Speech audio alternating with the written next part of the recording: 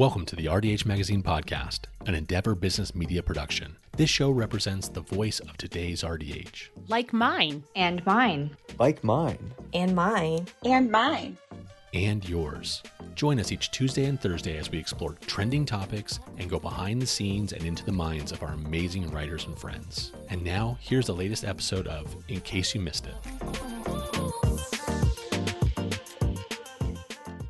This article is titled, Do Water Flossers Work?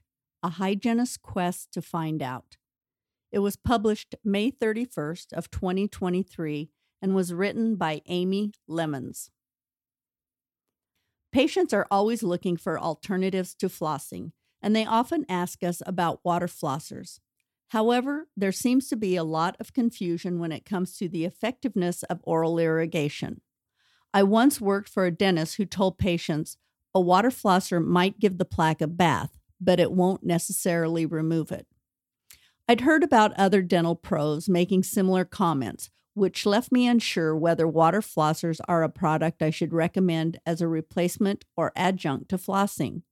I also didn't learn much about oral irrigation in hygiene school, so I decided to dig into the research to learn more. Numerous studies from the last 50 years suggest that water flossers are more effective at removing biofilm from tooth surfaces and bacteria from periodontal pockets than string floss and manual toothbrushing together or separately. A study by Goyle et al. Showed a 74.4% reduction in overall plaque and an 81.6% reduction in interproximal plaque with the water flosser, compared to a 57.7% overall and 63.4% interproximal plaque reduction with string floss. Of course, it's possible to attribute these differences to technique rather than product effectiveness. However, poor patient technique, compliance, and dislike of floss are reasons enough to consider alternatives. What water flossing does. Water flossing does not push bacteria into the periodontal pocket. Rather, it removes the bacteria from the periodontal pocket and is highly effective at reducing the total aerobic flora. Braun and Ciancio found that 90% pocket penetration was achieved when probing depths were less than 6 millimeters. Additionally, water flossing does not affect the epithelial lining of the pocket or show evidence of penetration into the tissue. Attached gingiva can withstand pressure up to 160 psi for 30 seconds without irreversible damage, leading to the recommendation that 90 psi is acceptable for undamaged tissue and 50 to 70 psi for inflamed or ulcerated tissue. Bacterial removal is accomplished by the water flosser's pulsating action.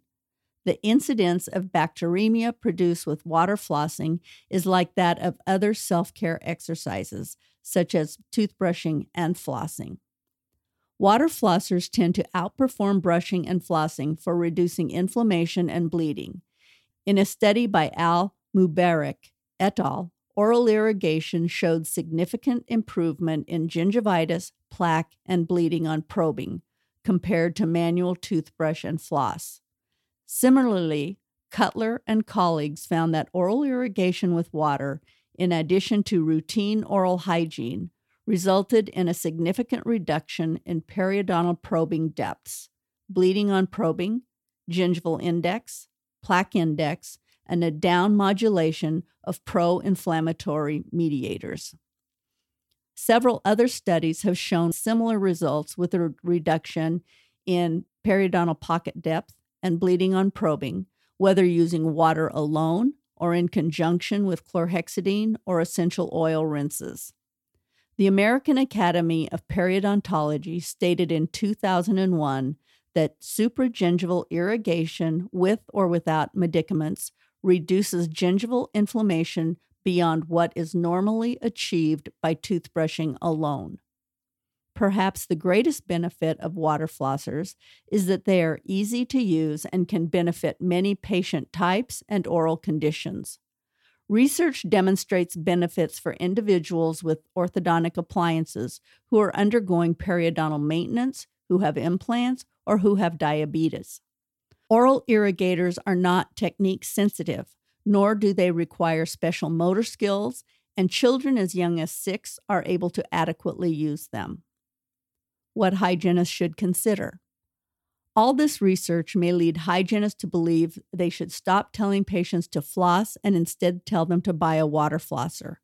However, there are a few other factors to consider. A systematic review of 7 studies published between 1971 to 2000 did not show a beneficial effect in the reduction of visible plaque despite the evidence of improved gingival health compared to toothbrushing alone.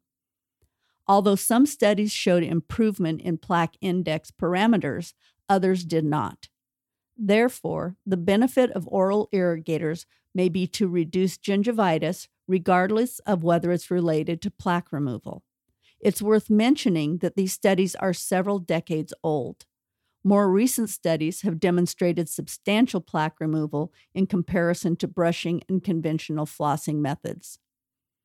Additionally, most of the research is based on one brand of water flosser, Waterpik. Considering how not all oral irrigators have the same specifications, research findings for one device may not be transferable to other designs and brands. With many consumers purchasing from Amazon and other companies, it's impossible to know exactly what they're getting without conducting more research.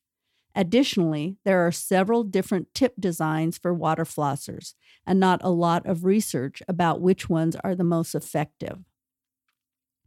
Water flossers are a great recommendation for most patients, particularly those who can't floss properly or are non-compliant with flossing. There is plenty of research supporting the safety and effectiveness of water flossers, and hygienists should recommend these products to patients on a routine basis.